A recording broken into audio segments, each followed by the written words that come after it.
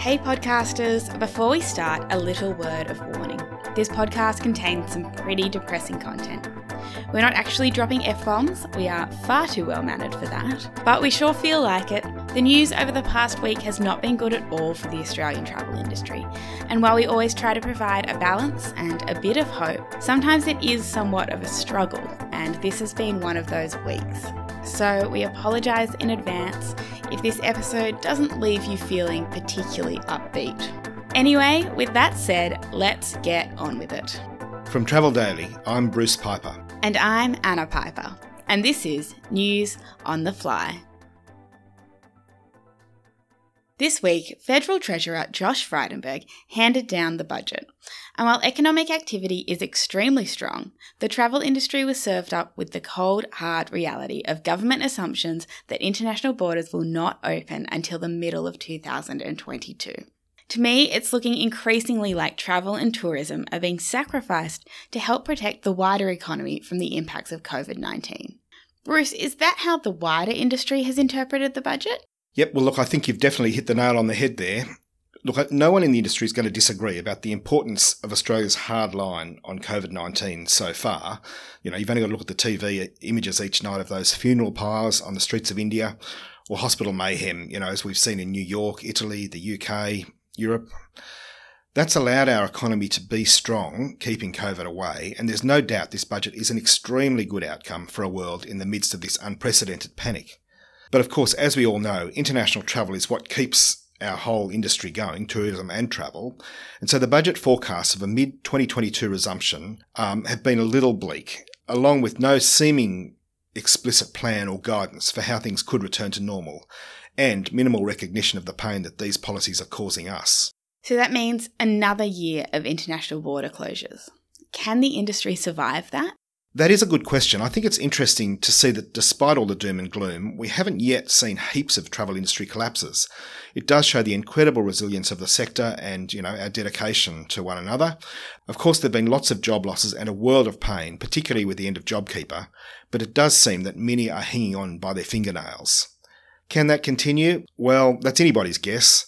Definitely from my discussions with people in the wake of the budget this week, lots of businesses are questioning their ability to keep going or trying to figure out how they can perhaps, shut down and become totally dormant in the hope of emerging into the sunlight when things pick up again. But being a glass half full person, I would have to say that the forecasts in the budget are just that, forecasts, assumptions. They're not worst case or best case scenarios, and the budget's not a forum where a plan to reopen would have ever been unveiled. And it does mention green lanes, travel bubbles, safe travel zones, I think is the way that they phrase it. So while there is lots of frustration, I'm also hopeful at the outrage that we're all feeling from right across the industry, the whole visitor economy, airlines, hotels, hospitality, cruise, travel agents, tourism operators, etc., might actually start to have some traction with the government. I say might because, on the other hand, the politicians are rightly proud of the strong economy, and I believe there's a pretty strong impression in Canberra that there are lots of jobs around, lots of economic activity and business opportunities, and therefore ways of keeping money coming in despite the closed borders. So, were there any positive indications at all for travel and tourism in the budget? What actually did get announced? As always happens with these budget things, many initiatives are pretty well telegraphed beforehand or announced early. There's also lots of double dipping in terms of re-announcing previous initiatives. And so, for example, the government's $1.2 billion tourism support package that funded those 800,000 half-price airfares, the consumer travel support program, etc., got a mention, and also the various regional and international airline support packages. Frydenberg did hint at starting to allow international students to enter the country on a limited basis. And of course, there's ongoing funding for Tourism Australia to continue pushing domestic tourism as well as international, with a long-term view. It was also interesting that while there was expiry dates explicitly specified for the aviation packages, the mention of the travel agents grant scheme, the consumer travel support program, was a bit vaguer. It kind of mentioned that it was an ongoing program, and so that's good news for the businesses that are receiving it. It looks like they haven't closed the door on additional rounds of funding. But of course, for many companies in the travel industry, and I should mention including Travel Daily, there's no benefit from that for us at all. And the same goes for AFTA, Cato, and many, many other industry suppliers. But in the bigger scheme of things, there is also ongoing funding for the vaccine rollout.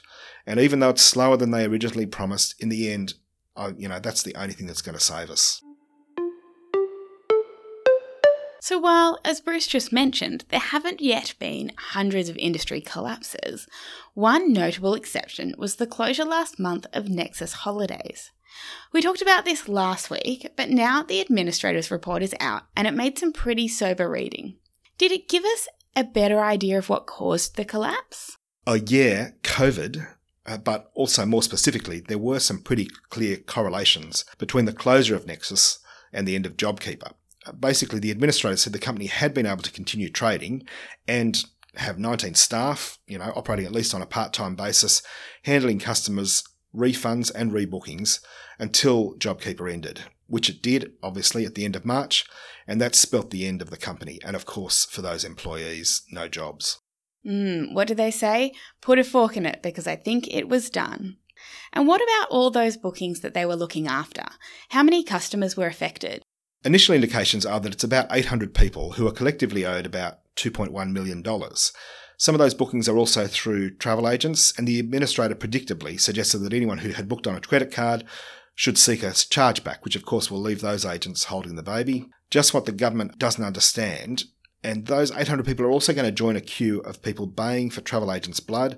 And just like the collapse of Toucan Travel, STA, etc., there's going to be nobody to call. It should be noted that in this case, Nexus was no longer ATAS accredited, but it had been in the past. But Toucan was, and STA was. So what sort of damage are these collapses doing to the ATAS brand? We don't have time now, but that's a whole discussion for another week.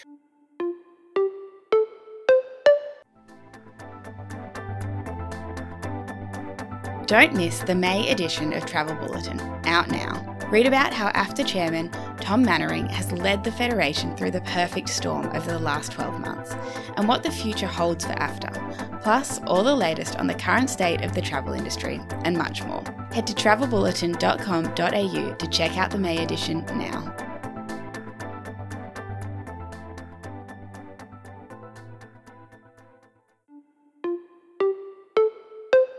And switching gears away from the doom and gloom, this week we saw an intriguing innovation from the Travel Corporation, which is opening up its global DMC network to other tour operators. Firstly, Bruce, can you explain what a DMC actually does? And why is this move significant? Well, DMC means Destination Management Company, and it's basically an organisation that when you send a bunch of people on a trip somewhere, they're the people on the ground who look after them. DMCs organise accommodation, transfers. They're basically the local contact and organiser of anything that you want for your travel group. So TTC, which of course has a whole lot of brands sending people all around the world all the time, pre-COVID, it's got these in-house businesses to manage all of those trips across all the different brands like Contiki, Trafalgar, Uniworld, Insight and so on. It's been one of their key competitive advantages because they've sort of got control of the product, their own businesses, which they've got all over the world, Africa, Europe, North America, and indeed Australia, where AAT Kings is the local ground operator. So what they're doing is allowing other companies to effectively white label those operations. It's actually not much different to what TTC's been doing for a long time internally. They regularly change the livery of their buses depending what brand is operating a particular trip. And so I guess now they're opening that up to other companies. But wait, doesn't that mean they might end up operating tours on behalf of their competitors? Look, absolutely. And actually, it's not that uncommon for a DMC to be operating on behalf of a whole lot of different companies. And, it's a reality of a post-COVID world, perhaps, that for a while at least there's going to be less travel. But with all these great businesses in the TTC portfolio, they want to keep them busy, not to mention the cost of the capital they're employing to run all of the offices, the coaches, etc. And, it's actually not that different to airlines doing a code share or even an interline. Sometimes it absolutely makes sense to optimise the use of an asset, like a plane or a coach, by sharing it out among different customers. It is a reflection of the post-COVID reality and, a pretty great move by TTC to open it up like this. And finally, returning to our earlier theme of bad news, we can't finish this podcast off without mentioning what's happened in Australian cruising over the last week. And it's not pretty, with the highly anticipated Kimberley season starting to look a little further off. What's happening there, Bruce? Is there any hope at all?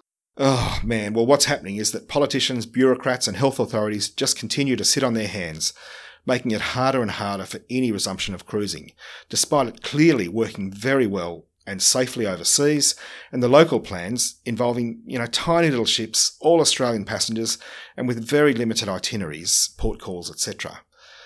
Look, again, it's a bit like, suspecting that the border might be closed until mid-22 and, not really believing it. We all had a bit of a concern in the back of our minds that this Kimberley season might also not get off the ground. But for Scenic, at least, that has become a grim reality. Scenic's cancelled its whole Kimberley season, which would have seen the Scenic Eclipse, that flagship, cruise locally for the first time ever. A massive disappointment, for the whole organisation and for the industry. And I just think it's, really been a downer for everyone in cruising. And so do you think that other operators will also be forced to cancel their whole seasons? Look, the only one who's cancelled for the whole season is Scenic. For them, it's quite complex because the ship's in Croatia, and so they've got to get it all the way down here, get the crew quarantined. It is a complex and expensive exercise. And they said there was basically just too much uncertainty to take that risk without assurance that they would be able to operate. But everyone else still seems so hopeful. APT is, resolved to press on, although they have cancelled their first departure, which was set to sail on the 2nd of June. And they've said their itineraries are going to operate just in Western Australia between Kununurra and Broome. But, after ticking every box possible, they've now found it difficult to recruit the required crew for that first departure. I'm sure they're scrambling like crazy and they're still optimistic that the rest will operate. But, that first date is now, for the second cruise, is approaching at a rate of knots. It's only a few weeks away, so let's hope they can pull that off. Another significant operator is Pennant, and we've just found out they've cancelled their first 3 departures for 2021 Kimberley. I think they're definitely still hopeful to get going in July, but again, the clock is ticking. But for them, they've got their ships closer. They're in Asia, so, they can be poised to, jump into action. As for the other operators, we just don't know. Silversea, Aurora Expeditions, neither of them have cancelled at this stage anything. But for Aurora, their ship, the Greg Mortimer, is still in the Canary Islands off the coast of Africa. So that's about a month sailing away, and it's mid-May already. I don't have any specific update, but I fear that the news may not be good on that front. Well, yes. As they say in the classics, 1 + 1 does usually equal 2. We will await with bated breath any further update, and also hope that next week's podcast won't be so gloomy. But at least within the travel and tourism industry, we can air these issues with one another. I think someone famous once said, it's not a great idea to complain about your problems because 20% of people don't care, and the other 80% are glad you've got them. Don't worry, we care, and so we will continue informing you all about what's going on. As always, please help your industry colleagues find our podcast by liking it, giving us a 5-star rating, and just telling them about it. Thank you for listening. Hang in there. We will be back next week with more news on the fly.